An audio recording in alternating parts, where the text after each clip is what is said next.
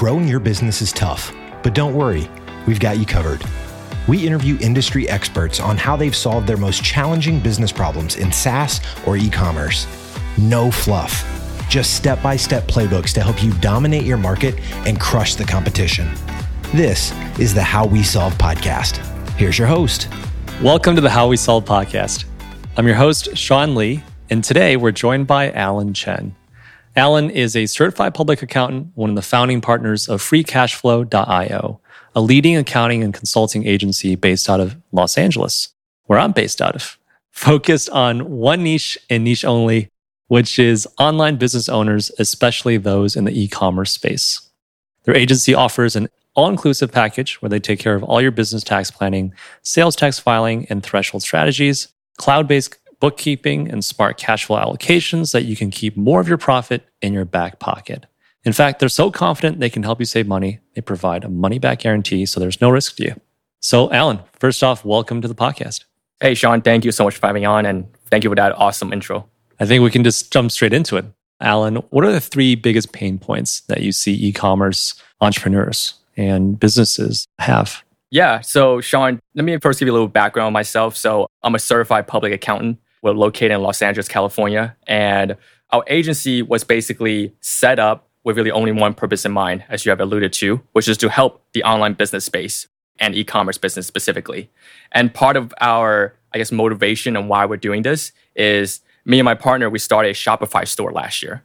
And we went through the solo entrepreneur journey of just doing everything yourself. When you're a guy just starting out in dropshipping and doing branded e-commerce, you're kind of like a guy doing the website optimization. You're the Facebook guy. You're the guy doing customer services. And you're the guy who just are like from the staff level to the CEO level, everything in your company. And we saw how hard it was, honestly. And the last thing on people's mind is accounting and tax. Literally last thing, and they probably don't even want to think about it, honestly. And we saw that. We saw how business scaled really fast. The e-commerce is blowing up these days, especially the post-pandemic era. And we just saw that a lot of people don't really think about it till it's too late. And the problem with that is there's a lot of money left on the table of them just giving it away really freely to the IRS, the government, or whatever country they're running their business out of, because they're like, just pay it. I don't want to get in trouble with the government. Just pay it. Yeah. But what we notice is any client that really think about it profoundly and maybe do some pre-planning, we're seeing them be able to keep another 15 to 20% of their profit back in their pocket. For someone who's working so hard doing e-commerce, I think that's a pretty big deal to add to the bottom line, to the margins. So the three things that we're really trying to bring on the table and part of our all-in package is we're providing them with clean bookkeeping. We're providing them with smart tax allocation. And we can do this because we have a lot of data that we have. If you think about it, given that we only serve this niche, we have a lot of e-commerce data and financial data of these guys. So we can say, hey, business A is getting 30 to 40,000 tax savings. What is business B not doing that business A doing? And how can we implement them? How can we suggest these things so business B is doing it too? Yeah. And step 3 is once they do grow to a certain size, how do we get them the biggest valuation and the biggest exit possible? How do we put them in a spot where anyone that can come in, any investors, anyone that want to come in and do due diligence can be like, oh, these guys they got everything together. Yeah. Their books are clean. Their team seems like well organized. Anytime I ask for any kind of backup things, they have it. I believe in them. I believe that I can give this guy this 5x, 6x valuation. Right. Where a different business who doesn't have these things in place, who doesn't have a good back-end CFO watching out for their business, go into these meetings and they ask them all these questions like, hey, what is your revenue for this year? What is your gross margin percentage? Do you know your working capital ratios? They have no idea, and they just make them look unprepared, right? And then if they get hit with a valuation that's much lower than they're expecting, they get upset and not sure why they're getting that. So that's something we're trying to educate e-commerce owner on. It's like, hey, you're working so hard. Obviously, you want to find that financial freedom light at the end of the day. Let us help you guide you there. So those are the three things that we're trying to provide and help in this space. So just to recap again, the three things were?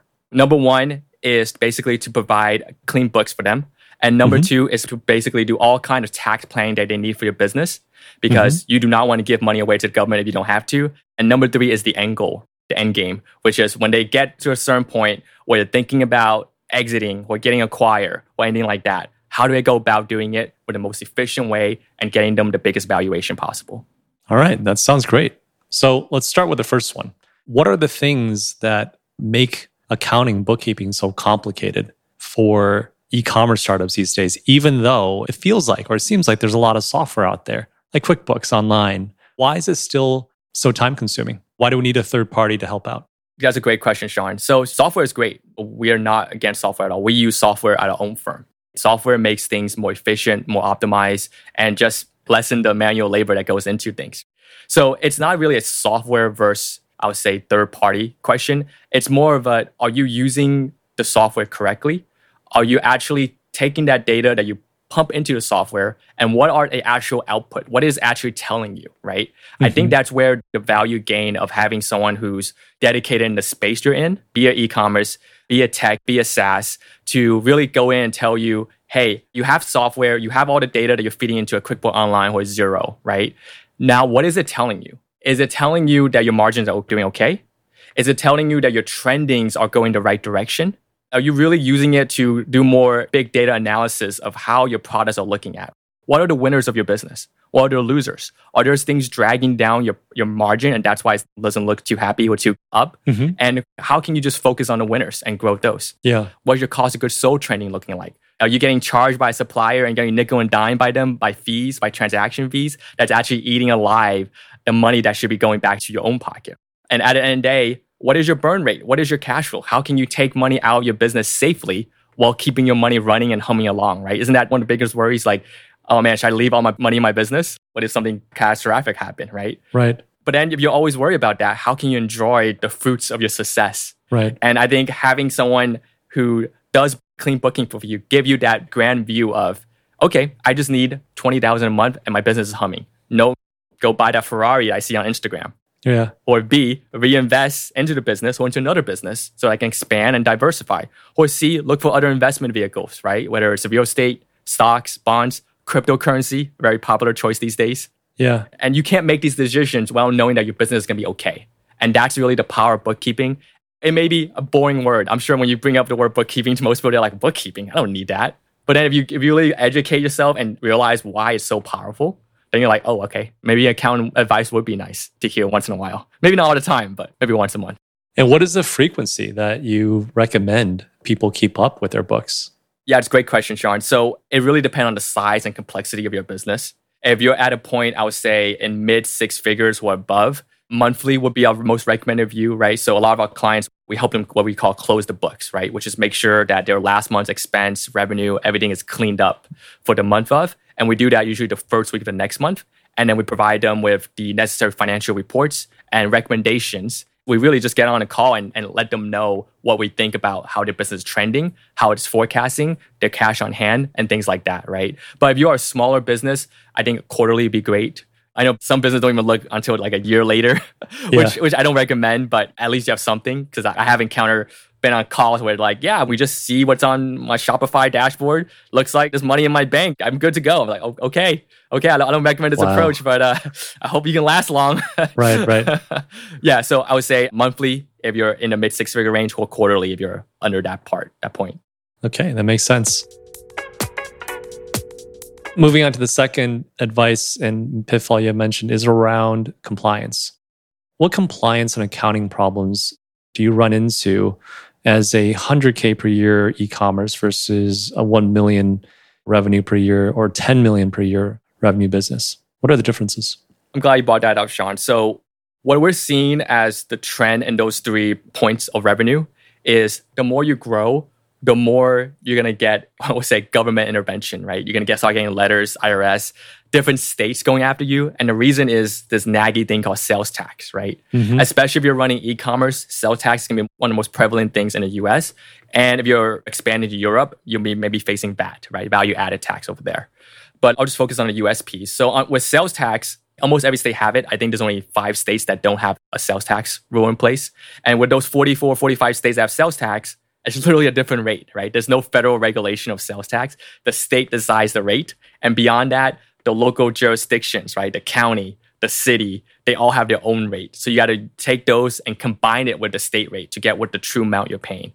So really what we help clients understand is there's certain threshold rules for all of these states. And it's really important to learn about them as your company start growing past the 10 million mark, which gets to the 100 million mark, is all these guys going to start coming after you for their sales tax piece. Right. And it's going to get pretty messy given how many states you're going to have to file in and remit taxes in. And one of the, I guess, key solutions we try to really look at for businesses that are in those range is we started doing what we call customer concentration reports for them on a monthly basis. And what customer concentration report, in itself, a simple report, is basically an aggregate download of all your Shopify customers, where they're located, exactly what zip code they're in, what city they're in, what county they're in.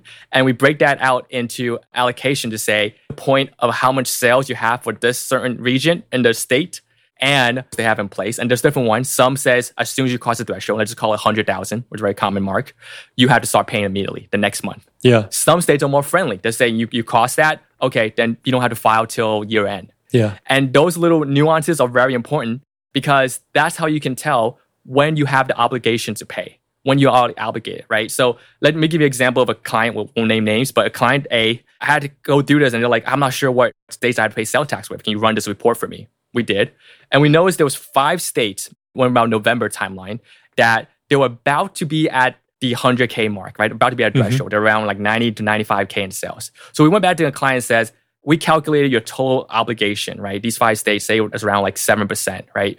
So you will have to pay around $7,000, I just call like $42,000 tax bill to these 5 states if you cross that threshold mark. Now, is it worth that tax bill to keep doing your paid ads to those 5 states? Or do you want to reallocate and exclude those 5 states from your ads and sell to other states? Those states you may already have sales tax obligation or they're nowhere close. But then that's the analysis we got to do. It's like, how much sale would you lose by not doing these 5 states? And how much tax savings will you gain? And we look at which one's better, right? Where you're actually coming out on top. And then we let the client make the decision. After all, it's their business. We just want to give them the best recommendation possible. They look at it and they're like, heck no, I'm not paying a $42,000 tax bill. I'm definitely excluding these 5 states. And that's kind of the hidden savings that, say you just use a tax jar, right? That's very popular sales tax software, where Avalara, right? They're not going to tell you that. They're just going to be, okay, this is what you got to pay. Right. But then having a human advisor to say, you're close, but you don't have to go there. We're not software. We're talking to you in real life. We're slacking you about this. Do you want to do that? Or do you want to revert your ad strategy to not hit those points? Are those thresholds on a quarterly basis or annual basis? Sales tax at a certain point in your sales is definitely on a quarterly basis that you're looking at. Oh, wow. Yeah. Okay. So resets every quarter. It resets every quarter, but the threshold is usually on an annual basis. So you hit the 100,000 threshold on an annual basis. I see. Yeah. So you won't be obligated to pay any quarters until you hit that threshold. Right. That's why you're giving that example of November. That would make sense. Right. Because obviously it was halfway through the year. You'd want to keep selling. Yeah. If you're in June and someone's telling you, do you want to lose 6 months of sales? They're like, man, this guy's crazy. Got to stop talking to this guy. Got it. That makes a lot of sense. One of the things that I remember back in the day with e-commerce, having been in it, is that the rules are always changing. Especially back in the day, it was if you don't have a physical presence in that state, you didn't have to pay that state sales tax. I know the rules and laws have changed over the years. Is that still true? That's a great point that you brought up, Sean. So in this new environment we're in, especially after that court case, South Dakota versus Wayfair, that landscape has completely changed. Now it's not about physical nexus, it's about economic nexus too. Economic nexus is basically having a concentration of sales in a certain state that's greater than the set threshold. So a very common number right now is 100,000 or 200 transactions. But every state can set different ones. Like in California, the threshold is pretty high. It's like 250. Wow. Okay. So then California, you won't have to worry about 250. New York, I think, has a higher threshold points too. But given the new environment, this is also something that even international e-com owners have to look out for, right? So they have a higher concentration of sales in certain states. Yes, it's going to be a little bit harder for the states to go after an international guy, but they'll try. These states will try because they want their tax money. Yeah. So that's something that these international guys who do want to expand to the US do want to look at also, because given the economic nexus rule, it's really about your concentration of sales, right? Usually they didn't have to worry about because they would never step foot in the US. They're just located in Ireland or in Australia. But now with this new environment, everyone kind of watch out for the whole sales tax thing. I do have to wonder, I mean, back in the day, it was very easy to fly under the radar because states were not up to speed. Especially back then, we were running independent e-commerce stores, like on BigCommerce or on Magento or on WooCommerce, right? But now with much bigger presences like Shopify, I imagine it's harder to fly under the radar because the Shopify report to the states. I guess how would the states know that you've done over 100K there? Yeah, that's exactly it, Sean. So all these marketplace now, like Shopify, eBay, Walmart, Amazon, they all basically on your behalf let the state know how much sales you have. Got it. Okay. So they already submitted the answer to the test. And if you're not going to be the one here taking the test, they're going to be like, well, I know you didn't do it. I know you have sales here. We've already seen the answers through your test. So it's kind of like a double-edged sword if you don't do it now. It's really hard these days to, like you said, fly under the radar because there's a lot more tighter regulations and reporting. I do want to mention one point though. If you do sell on an Amazon or eBay, there's what they call marketplace facilitator laws in place now, where they're forcing the Amazon and eBays of the world to basically remit on your behalf at times. I see. Because they know there's still a lot of owners who are like just going to try to hide and not report, right? So those places you can't escape from. Shopify is the, I would say, only exception right now, given that Shopify is still saying we're not an Amazon type place. We're just like a host. We're not taking responsibility for it. So it's still the owner's responsibility to set up the right tax rates inside Shopify and to go do the process of filing and remitting yourself. But even with the marketplace facilitator laws in place, you still have to file a registration in certain states because they still say it is your responsibility to do that as the owner of your business. Got it. Okay. On to the third point that you mentioned, which I find most interesting because I personally know a lot of friends in the finance industry that have been moving into e-commerce, and how they do so is raising money and consolidating e-commerce shops, right? For economies of scale and efficiency reasons. And because the whole idea is if you can consolidate a bunch of shops, you can run them more efficiently like a private equity and just squeeze more profit out of them. And so the third point that you brought up is actually really relevant in preparing your e-commerce or your business potentially for sale. I've been in those shoes. And I wish I had met you 5 years ago when I was selling one of my e-commerce businesses. Can you tell us more about just how having clean books potentially helps you sell or get a higher valuation like you mentioned earlier?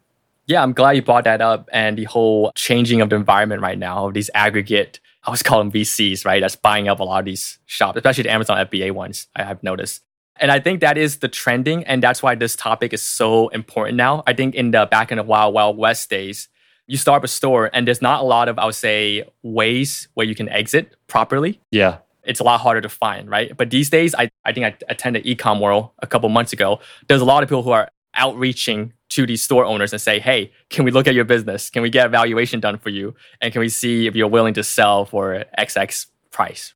Mm-hmm. And what we notice is these owners are very excited, obviously. Oh, someone to buy my store, someone give me money to give me financial freedom and independence. I definitely want to jump on that. But I do want to caution here, right, is that before you jump into a pirate ship where you just let them run their valuation and tell you what your company is worth, make sure you also hire a third-party person who's you pay for, right, on your side, right, to tell you, hey, this is what I think your company's worth and value at. And what's going to be important in this thing is, of course, the first thing they're going to ask for is your financials. They're going to ask you for your balance sheet, your income statement, your statement of cash flow, and they're going to say, let me look at it. Let me look at how many years you've been in business, and let me look at your trendings. Let me look at your profit margins, your gross margins, all those numbers in between, right? Right. And part of it is why you want someone else besides just the firm that's trying to buy your business to look at it, is you want to make sure that they're looking at the same numbers you are. They want to make sure that they're actually understanding what your bookkeeping is. And having someone in your back pocket to do that for you would, I would say, up your valuation significantly, given that you can make the necessary adjustments or changes in your business before you hand your books off to someone else to do that. Especially if you do have a number in mind, right? Say your goals have always been to sell at 5x EBITDA, 5x revenue, something like that. Mm-hmm. Are you going to get there? Or are you going to be disappointed when they can only come back with 2x? And why are you not at 5x? What are you doing differently than other businesses who are exiting at those numbers? Is it a margin issue? Is it a cash flow issue? Is it they don't see the market trending for your business is going in the right direction? There's a lot of factors in that. And having someone who's third party can figure those out for you will let you say, hey, maybe this is not the best point to sell. Give me another 6 months to fix up my business, maybe go in a new direction, maybe get rid of a couple of the losers in my business, focus on the winners, and see if I can get to a higher number, right? Say you're at like the 20 million mark. What if you hit 30 million? Does that change the landscape of how much I can sell my business for? Yeah. So those are the key things that we see and try to help businesses with, to realize that you work so hard for this. I know how frustrating it is to get banned on Facebook ads every other week. You want to get the amount that's going to really satisfy you and really take care of your family and in the long run. That's great. Okay. This has been a really amazing conversation, Alan. I really appreciate your time. For any listeners that want to reach out to Alan, what's the best way to reach you? Yeah, definitely. Sean, if they are interested in getting a look into their books, getting more of an audit of how their tax planning is going right now, I would definitely recommend they reach out. We provide what we call a free consultation to really go through their current books, their tax returns, and really just provide them a diagnostic, right, of how they're doing. It really just gives them that reassurance of, are they on the right track? If they are, kudos to you. If not, maybe we can help. Feel free to look at our website, freecashflow.io. And we're also on Instagram by the same handle and over at Facebook. And then if you really just want to book a call, if you don't mind, Sean, just leaving a link in the description, it's freecashflow.io/book. Perfect. Thank you so much for your time, Alan. Yeah, thank you so much, Sean. It was a pleasure. Take care. Is your e-commerce growing so fast that you can't keep up with supporting your customers in real time? Serve them better in any time zone and language. They will thank you with higher conversion rates and repeat purchases. We build and manage your own dedicated customer experience team of live chat and support agents. Get started today. Visit ltvplus.com. That's ltvplus.com. Thanks for listening to the How We Solve podcast. Dominate your market and crush the competition with our step-by-step playbooks. Subscribe right now in your favorite podcast player or visit howwesolve.com.